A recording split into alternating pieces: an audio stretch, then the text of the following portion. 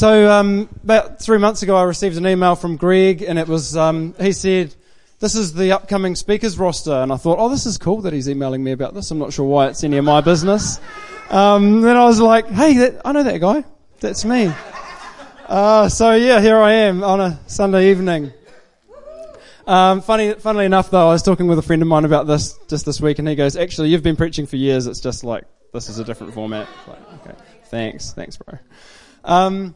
So the brief for tonight is, how do I draw from the well?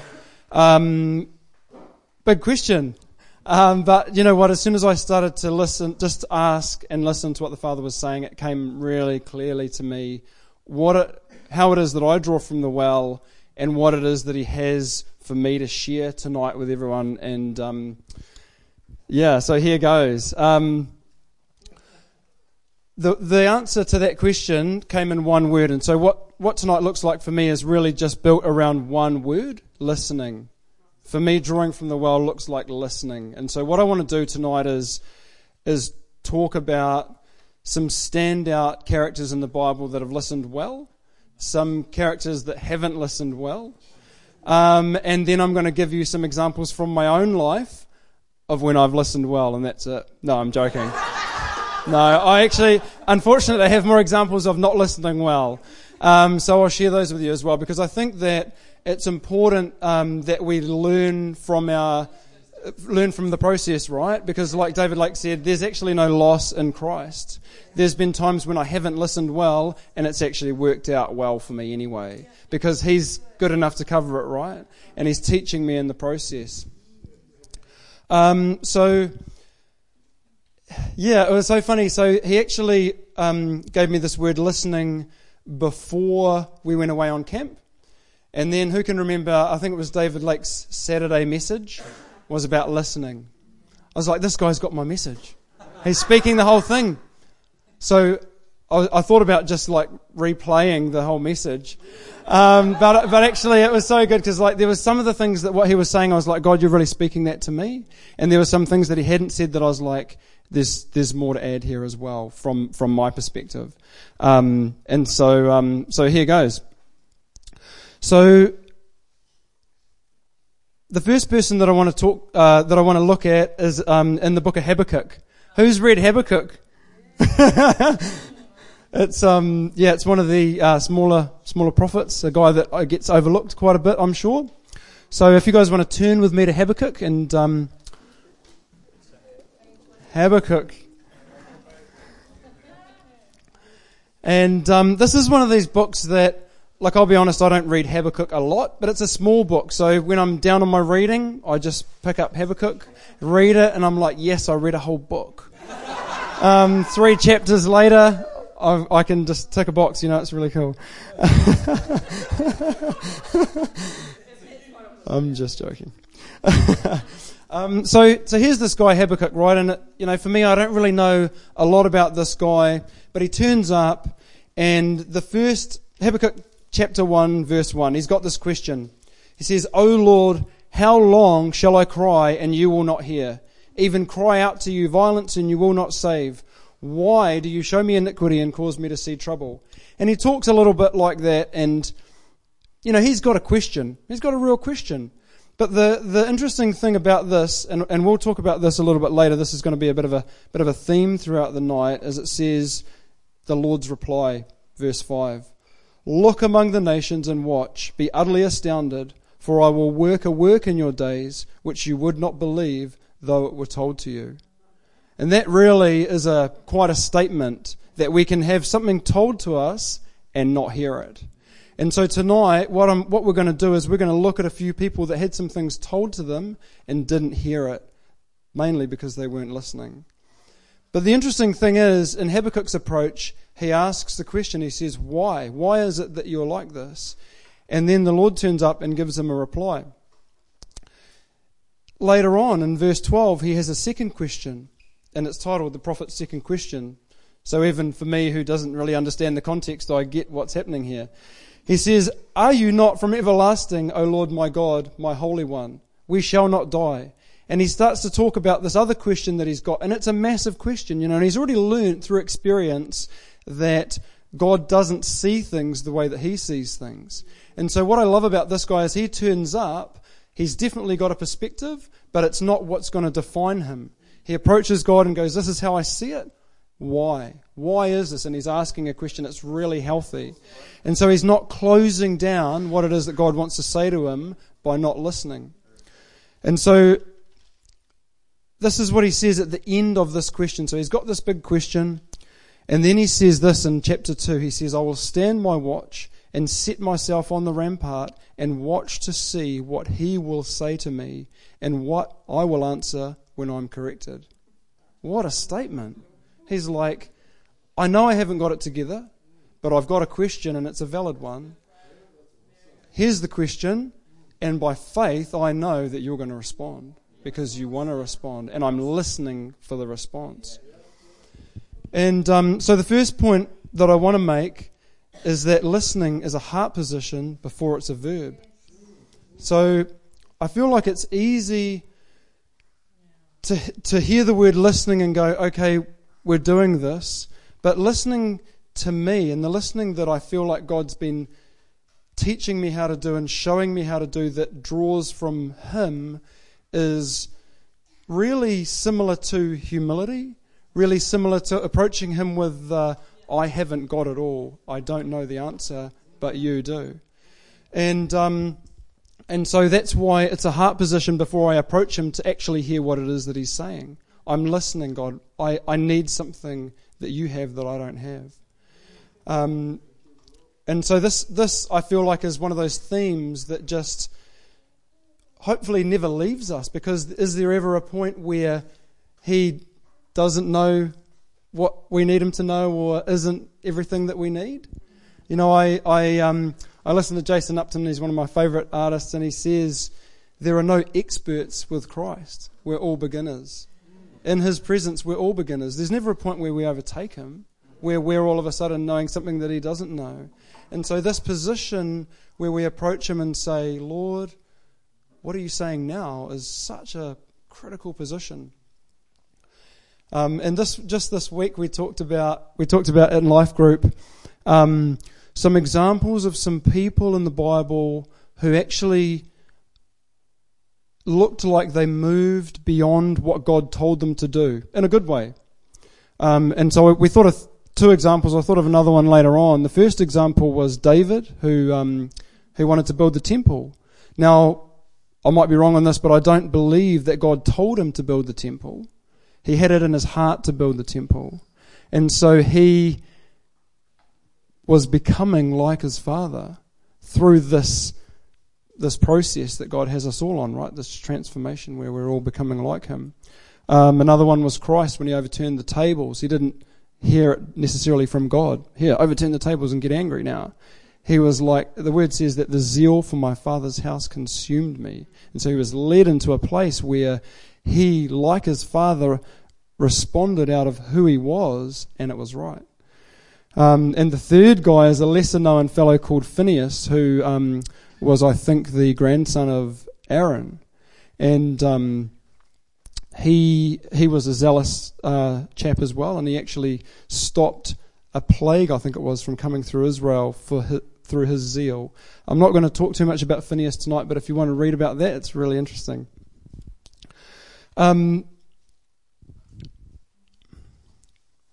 So working through the finer points of working from notes and speaking without notes. So this is what I want us to do. I want us to listen for a moment. Has anybody here tonight heard the humming of the fridge at the cafe?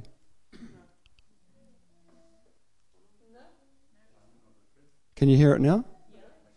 Isn't it funny that I don't want to use that to illustrate as the difference between hearing and listening.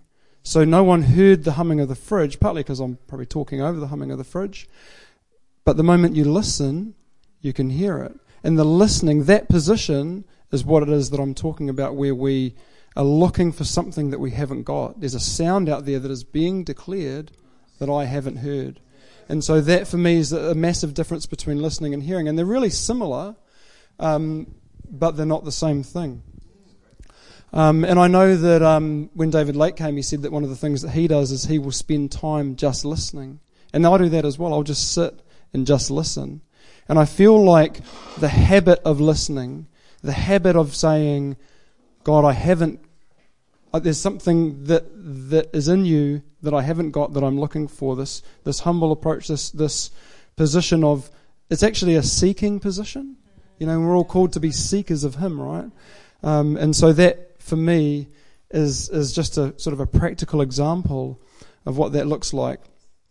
So here's an example from my life. Now this actually happened to me 2 days ago. So this is an example of not listening well. I much prefer examples from 5 years ago, because if it's 5 years ago, I can pretend that I'm not like that anymore, or maybe I'm not like that anymore, but this was 2 days ago, so probably still like this. So anyway, I went down to this place. So Sarah's just moved house and I was the guy driving the truck. So I went down to this place to go and pick up this truck. And I'm with my son, my oldest boy, and we go and sit down, and it's kind of just one of those mundane processes where you go and picking up a truck. He's giving you the keys. He's going to ask you your details. And I sit down at the table with him. And to be honest, he's just woken up from a sleep. Like, he's napping when I walk in the room. He's napping. Kind of irrelevant, but it just added to my perspective. And so I turn up and I sit down at the table, and I'm kind of halfway through an email at the point where I sit down. And I'm sitting down and we're talking, and he's got my attention.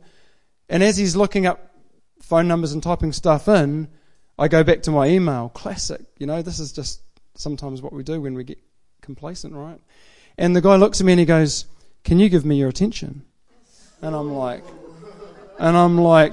and to be honest, I wasn't like as gracious as I could have been. I sort of looked at him and I went, "You don't think that I can give you my phone number while I'm looking at an email?" And he goes, "This is a contract. I need your attention." And I was like, fair enough. I was like, actually, you're right. You should have my attention. And it was a really interesting example of how I turned up with an expectation that wasn't the right one. Like I brought something to the table that actually wasn't the right thing, and it got exposed, thank God, right? Because, the worst thing that can happen is that I get away with that and keep getting away with it, and it becomes my lifestyle. The best thing that could happen is that it gets exposed, and I step out of that into something more. And so I'm not afraid of the truth confronting me, because I don't want to be right. I want to be found in the truth. And so when this turns up, I'm like, okay, right, there's something that I'm not in that I can step into, and this is exactly what I'm actually preaching on Sunday. I didn't tell him that.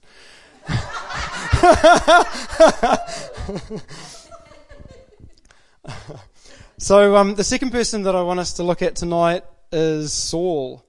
So let's look at 1 Samuel 15. That's Saul, yeah. So probably not the best example of listening. I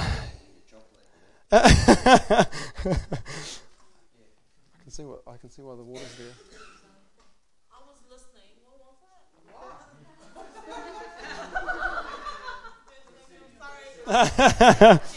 was that? Who's that? 1 Samuel 15 already? Oh yeah, here we go. You guys have got to keep me honest with these chocolates. I'll just forget about them and take them home otherwise. By mistake. Yeah, by mistake. So I'm going to paraphrase this a little bit, because it's really this whole chapter, but there's a bunch of things that I just want to point out in here that really, really stand out to me. And this is actually the first passage that God gave me around this message, and it really speaks to me. And I feel like it's one of those passages that we've all probably read a bunch of times, and it's been used a bunch of times because there's so much in it. So I'll start at chapter 15, verse 1, and it says, "Samuel also said to Saul, 'The Lord sent me to anoint you king over his people, over Israel. Now therefore heed the voice of the words of the Lord. Thus says the Lord of hosts, I will punish Amalek for what he did to Israel, how he ambushed him on the way when he came up from Egypt. Now go and attack Amalek and utterly destroy all that they have, and do not spare them, but kill both man and woman, infant and nursing child, ox and sheep, camel and donkey. Sounds like a pretty intense passage right there. And then Saul goes his way, takes an army with him, goes to the city of Amalek, and almost does everything that the Lord's asked him to do. And the word of the Lord comes to Samuel in verse 10 and says, I greatly regret that I have set up Saul as king, for he has turned back from following me and has not performed my commandments. And it grieved Samuel, and he cried out all night to the Lord. So Samuel gets up and he goes on his way to meet Saul the next day. Then Samuel in verse 13 went to Saul, and Saul said to him, Blessed are you of the Lord, I have performed the commandment of the Lord. And that, to me, when I read that, I just hear, Lord, Lord, we've done these things in your name. And Samuel is like, no, you haven't. You didn't actually hear because you weren't listening. Samuel said, what is this then? Because Samuel's listening. We'll look at Samuel after this. Samuel's a listener. He says, what is this then? The bleating of sheep in my ears and the lowing of the oxen which I hear? And Saul said, they've brought them from the Amalekites for the people. He says, the people. And he does what we do, and he deflects the blame. And he says, the people spared the best of the sheep and the oxen to sacrifice to the Lord your God. We're doing this for you. This is Lord, Lord, if ever I heard it, right? The rest we've utterly destroyed. We did most of the stuff. And Samuel said, when you were little... Oh, that's right, sorry, I missed this bit. Verse 16. Samuel said to Saul, be quiet. I'm like, man, he had to tell him to stop talking because he had so much to say, but he wasn't listening. And what he had to say really wasn't that relevant. Samuel's like, I will tell you what the Lord said to me last night. And he repeated back what it is that God had spoken to him. And remember, Saul here has blamed the people. But if we go back to verse 1 of 15, Samuel said, the Lord sent me. And Samuel had just reminded Saul this. The Lord sent me to anoint you king over the people. You're responsible for the people. You're their leader. Now therefore, heed the voice of the words of the Lord. He's saying, listen, I'm about to tell you something really important for this reason. Why then did you not obey the voice of the Lord? Why did you swoop down on the spoil and do evil in the sight of the Lord? And Saul still doesn't get it. But I've obeyed the voice of the Lord and gone on the mission which the Lord sent me and brought back Agag. But the people took the plunder, and he still hasn't get it, and he's not listening. And Samuel says this, and this is the real centerpiece of this whole conversation. He says, has the Lord as great delight in burnt offerings and sacrifices as in obeying the voice of the Lord? Behold, to obey is better than sacrifice, and to heed than the fat of rams. For rebellion is as the sin of witchcraft, and stubbornness is as iniquity and idolatry. Because you have rejected the word of the Lord, he also has rejected you from being king. And that to me is such a powerful passage, and the difference for me between sacrifice and obedience is really clear. In sacrifice, we determine what it is that we're giving him. But in obedience, he determines what it is that he wants. And so, obedience is just doing what it is that he's asked us to do. It's not some fancy thing that we've drummed up. It's actually not what he wants. He doesn't want he doesn't want sacrifice. And for me, the way that I sort of look at it is, the Lord's asked Saul to do something that he actually doesn't take delight in. He's actually asked him to wipe out a people. Now, for me, seeing this through the lens of love, I don't think God takes pleasure in this kind of thing, but there was a justice that needed to be worked out according to his standard that he decided to exact. And so, can you imagine that God's like, I'm asking Saul to do this hard thing that I actually don't want to see done but needs to be done. And then Saul's like, I'm going to take it and present it in front of you like it's something that you wanted. Because he doesn't understand the Father's heart. He's choosing something which is actually not what he asked for. So let's go from Saul to Samuel. So let's turn to 1 Samuel chapter 3.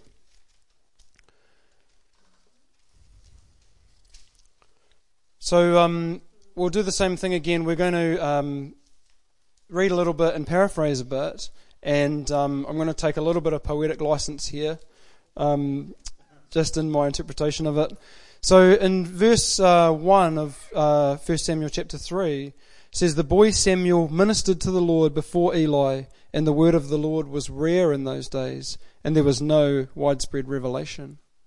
In the old King James it says, and there was no open vision. And, the second point, and if I'll see if I can find it, it'll turn up. I can just about remember it. Listening precedes seeing. So listening will actually open the way to what it is that we see. So if we're hearing him, then he creates vision from what it is that he's spoken. So this is how important listening is. So Samuel, this is my paraphrasing, Samuel is a good Christian. He is ministering before the Lord. He's in the temple. He's connected to the big guy, Eli. He's who is basically the high priest, and he knows some people and he's set up well. And we all know the story, but this is what happens. Samuel's lying down, he's ready to go to bed, he's got something that he wants to do, and he hears a voice, "Samuel, Samuel." And he gets up and goes to Eli. He's like, surely that's Eli. So he goes to Eli and he says, "Hey, you called me." Eli's like, "Nah, I didn't call you." Goes back to bed, he's lying down, and he hears it again. "Samuel, Samuel." And he gets up. It's weird. Okay, goes to Eli. "Eli, you called me." I was like, "No, I didn't call you." And you can imagine this, right? Like Eli, he's probably trying to go to sleep himself. He doesn't want this little kid turning up. It's turning up, like if any of us have got kids and the kids keep turning up in our bed at night, we're like, honestly, what? Like if one of my kids came up to me and they were like, "Dad, did you call me?" I'll be like, "I definitely did not call you. I'm going to sleep. Let's not be doing this 4 times, all right?"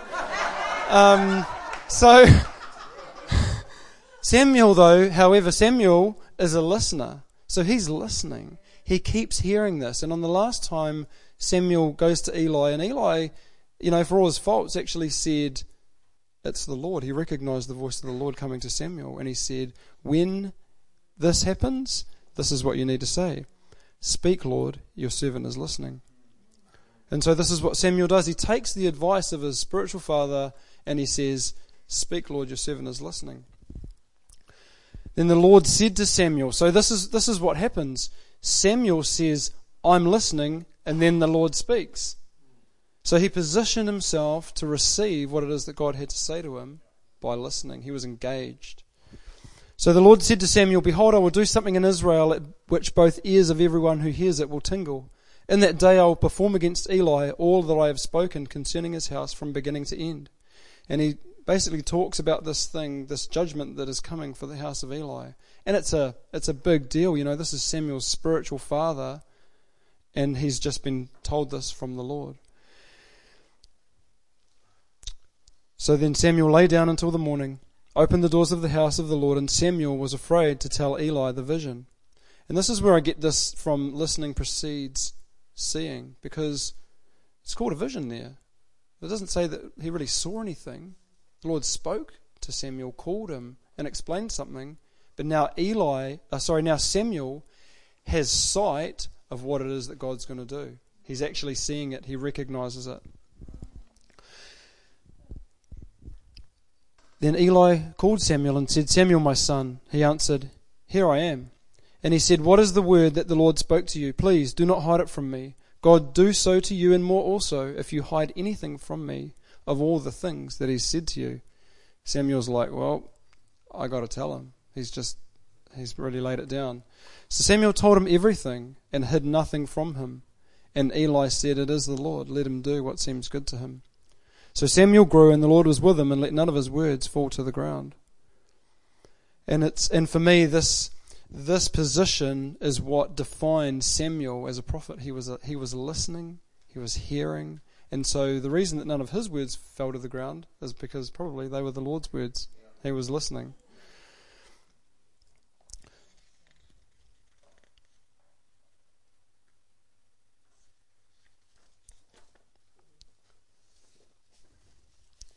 So this is the third example that I want to give, and this is another one that we know really well. And this is something that just really speaks to me, and I've been chewing over this for a little while before I really had the opportunity to share tonight. And it's in Revelation 3. Revelation 3:14. And this is the resurrected Christ. He's in a vision. He's appeared to John on the Isle of Patmos. And he says, "To the angel of the church of the Laodiceans, write, these things says the Amen, the faithful and true witness, the beginning of the creation of God. I know your works, that you are neither hot nor cold. I wish that you were cold or hot. So then, because you are lukewarm and neither cold or hot, I will vomit you out of my mouth. Because you say, I am rich, have become wealthy, and have need of nothing, and do not know that you are wretched, miserable, poor, blind, and naked.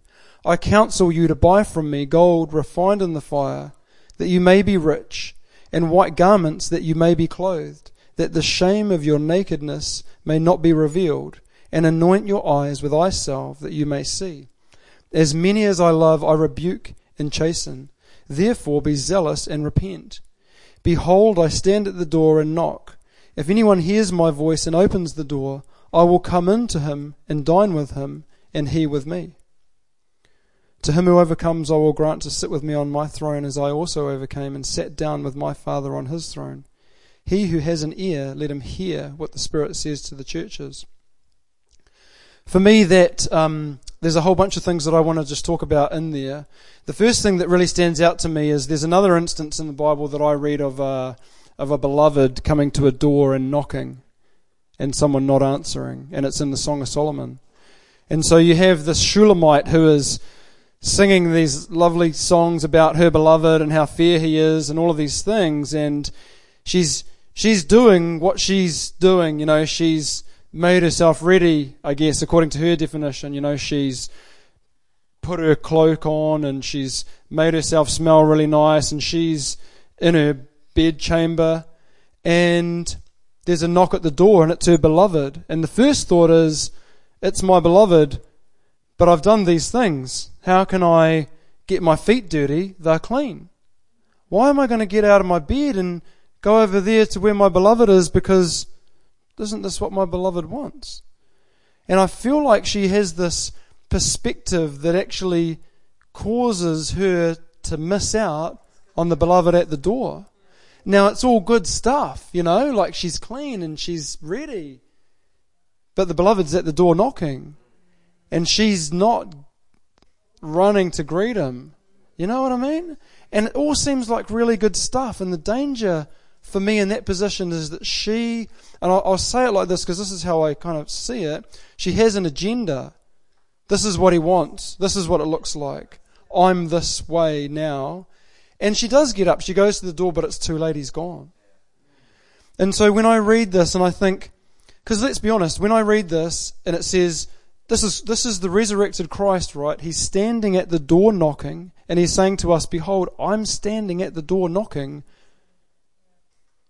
If anyone hears my voice and opens the door, I will come into him and dine with him, and he with me. Now, who isn't going to open the door to the resurrected Christ? Is anyone here not going to open the door if Christ's knocking on the door? We're all going to open the door. The problem is that we don't recognize Christ when he comes, because he doesn't always look like we want him to look. And that's the danger of listening with an agenda, listening with preconceived ideas. And I feel like Saul did it. The bride did it, and to be honest, as I've been writing this and just chewing over it over the last few weeks, It's everywhere. It's Peter. When a vision comes down from heaven and goes, he hears a voice, and it's God, and he's saying, "Rise, Peter, kill and eat." And Peter's like, "Not so, Lord." 3 times it happens. I had a bit of a laugh actually so this happens, and then the Spirit says to Peter, "Get up, get down, get out." That's what he says. He says, "There's some people at the door. Get up, get down, get out. Go with them, doubting nothing, because I've sent them." Now the difference for me with Peter in this state is that he's a broken man at this point. So take pre-crucifixion Peter, when Jesus is telling him plainly, and remember what it was that we read in Habakkuk, "Behold, I do a work in your days which you would not believe, though someone tells it to you." And here's Christ to Peter, "Hey, I'm going to go to the cross and die. No, Lord, be it far from you." And this is straight on the back of, "You're the Son of God." And Peter's not listening because he's got an agenda. He's still carrying his own way that things need to be done, and he hasn't actually really got to the point where he values what God is saying more than what he thinks. And that's why it's more important that we're not right, but found in the truth. Because if we value what we think more than what it is that he's got to say, I believe it's a barrier for us to hear what it is that he's saying. Now, I've seen this in my own life where, and I won't give an example of any of this, but where I go, I'm praying for something, and this is what I want, and this is what I'm praying for, and God actually wants to work in a different way. And so I'm like, "God, the answer is going to come like this." And he's like, "Actually, I got another way for you." And it really takes me to get to the place where I am crying out more for what it is that he's going to bring than what it is that I want. And when that happens, that's when he steps in. And I kind of feel like he's always been at the door knocking, doing that. And it's taken me that long to get my shoes on and actually do what it is that he's asking me to do than what it is that I think that he wants me to do. And so there's a huge... I feel like we see this everywhere, where people, they turn up with an agenda, and I'm definitely not above doing that. You know, I had an example of that, and I'll give you another example in a minute. And yet at the same time, there's an invitation for all of us to let go of what it is that we think we know and allow him to speak what it is that he wants to say. And so I had a really cool moment, and I'll share this with you because I feel like this is a word for me, but it's a word for you as well. Where I went to the Aro Valley Preschool last week. We had the sandpit opening, and so you might remember we took an offering up to build this sandpit for this preschool, and we've got some photos and we're putting something together, so we'll announce that from the front in a few weeks about how that's gone and what that looked like.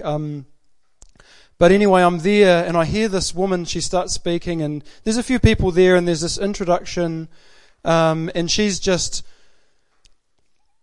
saying hello to everyone and talking about why we're here and what we're here to celebrate.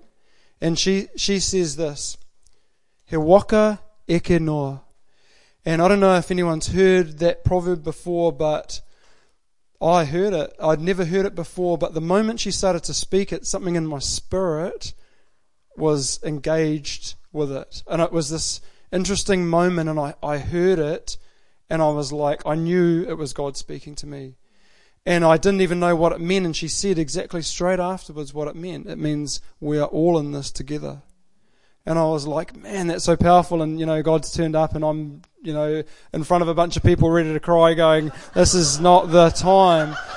But it was a powerful moment. And the thing that I love about this is that his word will accomplish the word that he sent it to perform.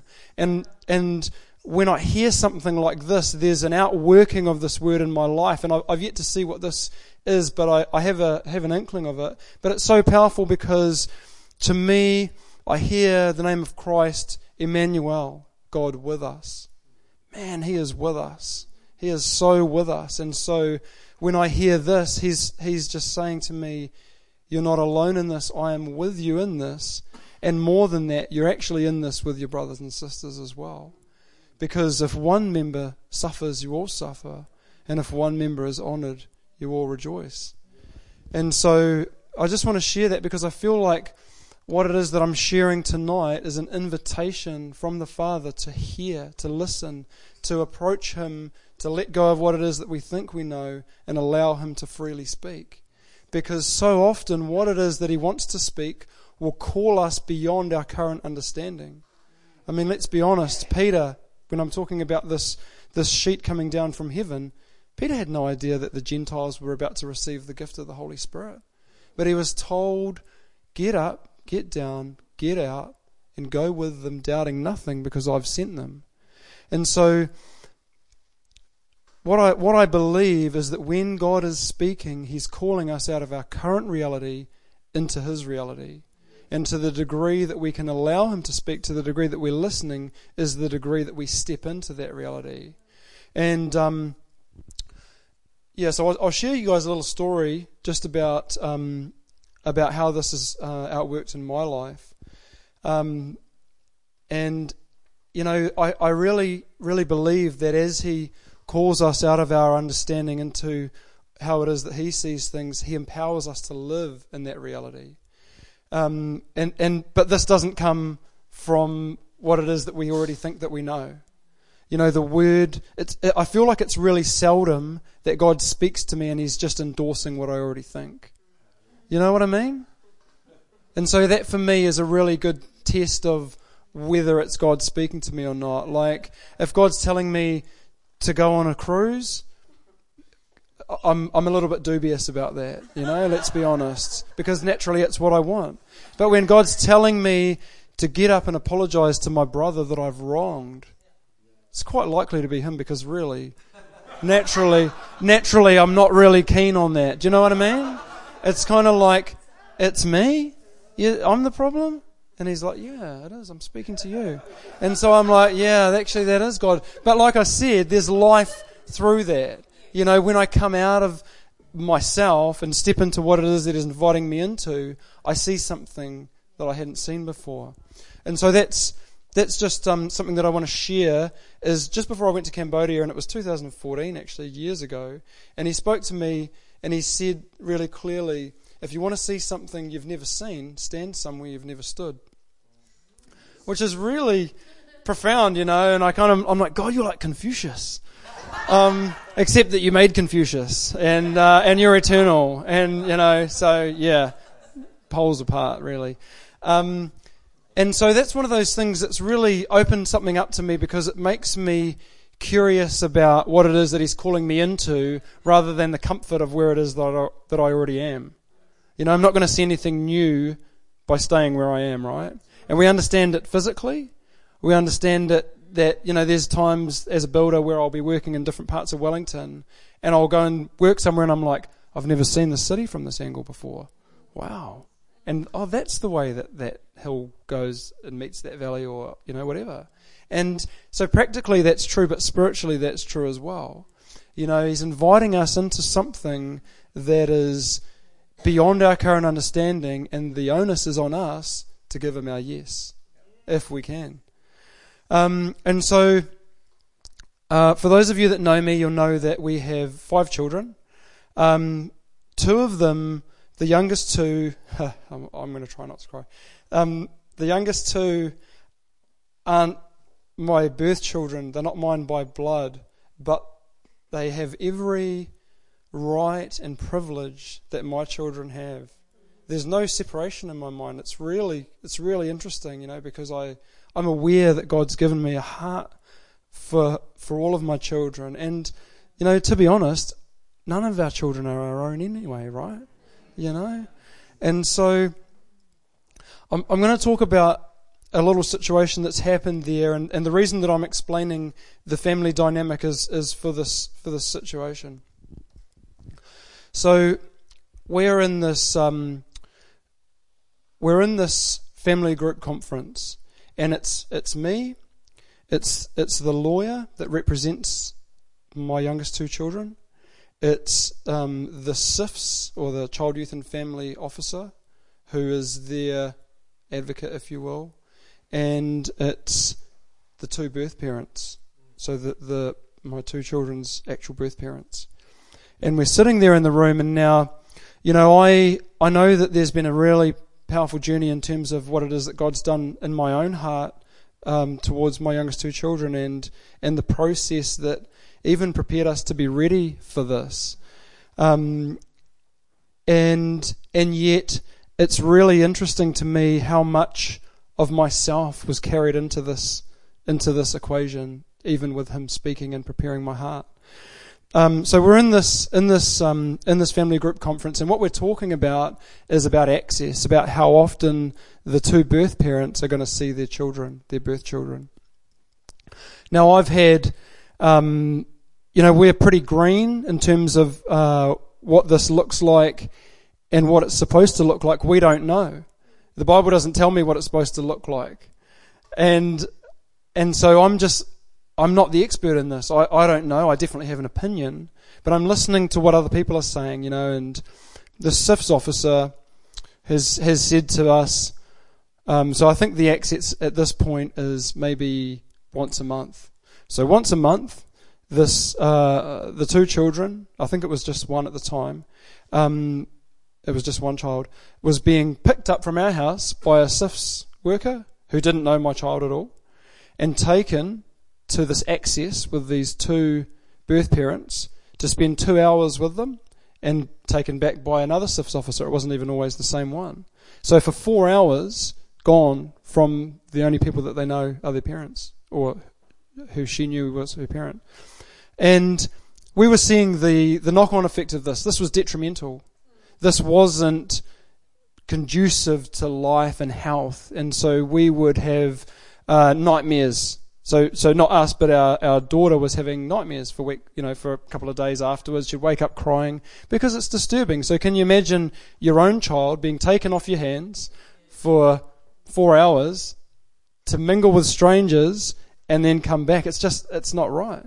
And so we're in this family group conference, and the social workers said to me, access once every month is too often. I think it needs to be reduced to once every 2 months, or once every 3 months. So she'd been saying this to me for months leading up to this conference. And we're sitting there and we start talking, and it's all very platonic, I guess is the word.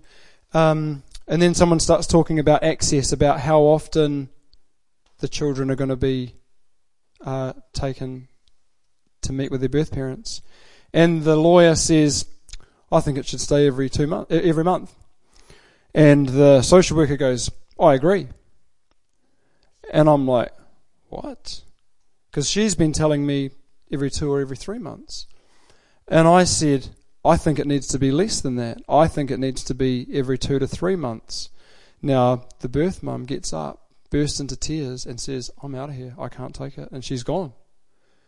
And it's just me, the lawyer, the social worker, and the birth father left in the room.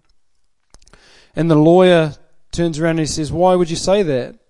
And I said, because I'm the one that sees the knock-on effect of what it looks like to have children taken from the only parents they know and placed with people that they don't know for 4 hours. So we're the ones that are cleaning that up.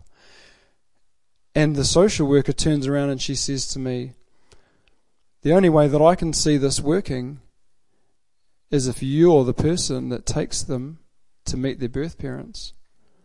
And I'm like, you're kidding me, because, as part of my journey is that I didn't really want to have anything to do with the birth parents, sadly, because I'm like, it's awkward.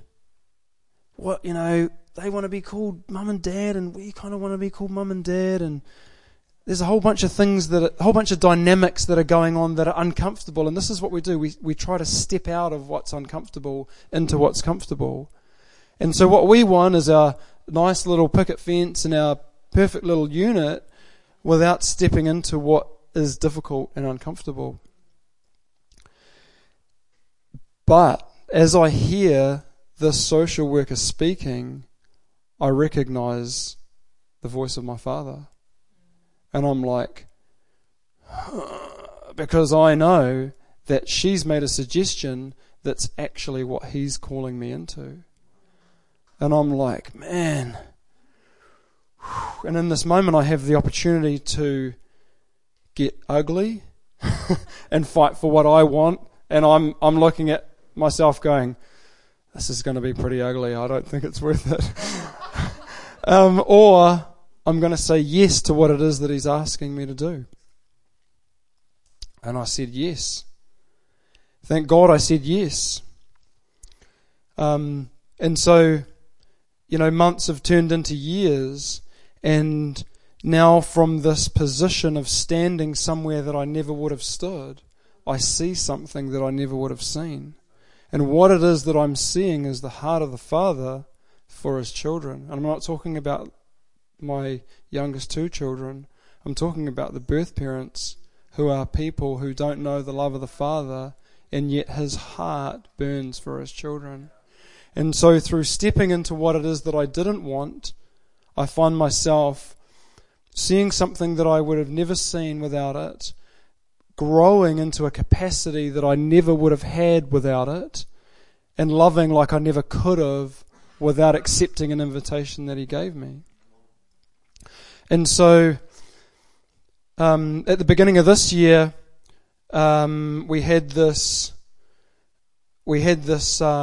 birthday party for now. So we have at the point that this happened, we just had a daughter, and now we have a son as well. So we have a 3-year-old, and now we have a 1-year-old, and we have had our 1-year-old son since he was 1 day old, and so we are all that he knows, really. And anyway, I take both children once a month for access for 2 hours, and I meet up with these birth parents and the family, and I'm continually moved by God's heart for this family, because I'm actually part of the family, believe it or not. And how do you even make that happen, right? And so anyway, the birth mum texts me and she says, can we have the birthday party at the park, which is stepping outside of what's comfortable. We always meet at like a lollipops or something like that where it's safe and the kids can't run away. That's just good parenting though, right? And so I'm like, I know that it's time for Bella to come along, for my wife to come along.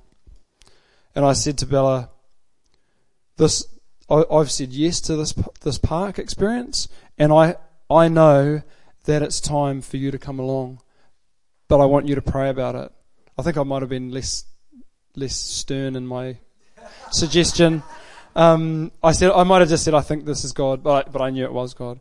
And I said, but I think that you need to pray about whether you'll come along as well, and the kids need to come along as well. So I'm talking about my 3 older boys. And she's like, oh, like I had something planned that day, and it's valuable time for her, because she looks after the kids, all 5 kids, almost all the time. And so she's like, when 2 of them are gone, and anyway, and plus there's the awkward situation that she's just been invited into. And full credit to Bella, she turns around and she says, so she goes away and she comes back and she says, I'm in, and engages in a situation that she actually naturally did not want to go in, but she knew that God was in it. And it was so amazing that at the end of it, we jumped in different cars because I was going to work afterwards, and she took the kids home, and we were at this park, and we spent 2 hours with this family, and we shared food together, and our kids played, and there was an extended family there. It was a massive, massive thing. And Bella comes to me afterwards and she says, the moment that these birth parents had to say goodbye to their children, she said, my heart broke. And she says, I just feel God's love for these people like I've never felt it before. And I know that as she stepped into this, she saw something that she would never have seen. if she hadn't said yes. She laid down her agenda. She laid down what it was that she thought God wanted in the moment, or what she could have justified, and accepted what was on offer. And as I'm writing this, God reminds me about something that happened, and there was another thing that was said in that family group conference. And this social worker said to me, so this is probably 2 years ago, at the beginning of this journey, when I said yes to stepping into love and out of myself. And the social worker in that moment not only said, the only way that this is going to work is if you will be the supervisor of this access. The social worker says to me, I have a vision for a day when 2 families will be at the playground playing together, celebrating a birthday. And I didn't hear it. And I didn't hear it because it was outside of what I was ready to hear. I wasn't listening. It was beyond my capacity to understand. I was still dealing with the first step, love. And the prophetic word actually came out. Now, it didn't come through a Christian. I don't know if she was a Christian or not.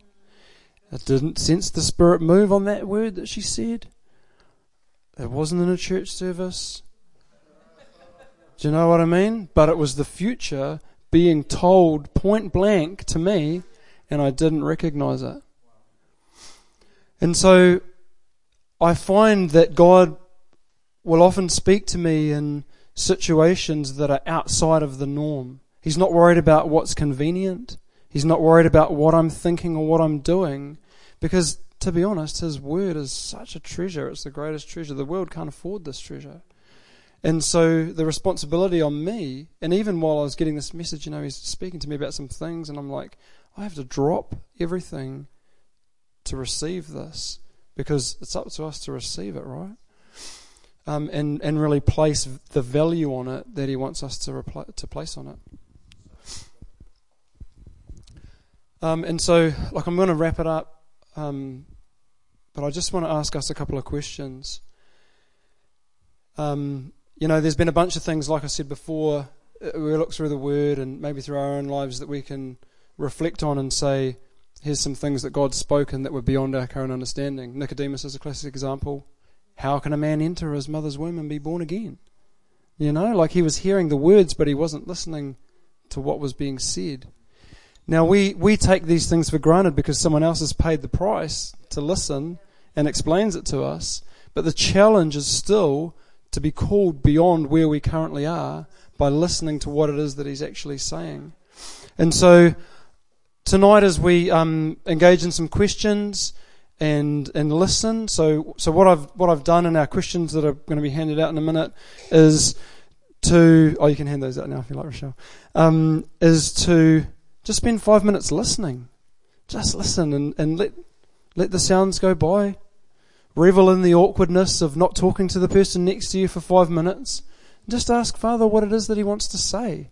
Because I feel like He has so much that He wants to say to all of us. And oftentimes it's things that we've heard 1,000 times, but we haven't received. Because I actually did hear the social worker say the prophetic word, but I didn't receive it because I wasn't listening.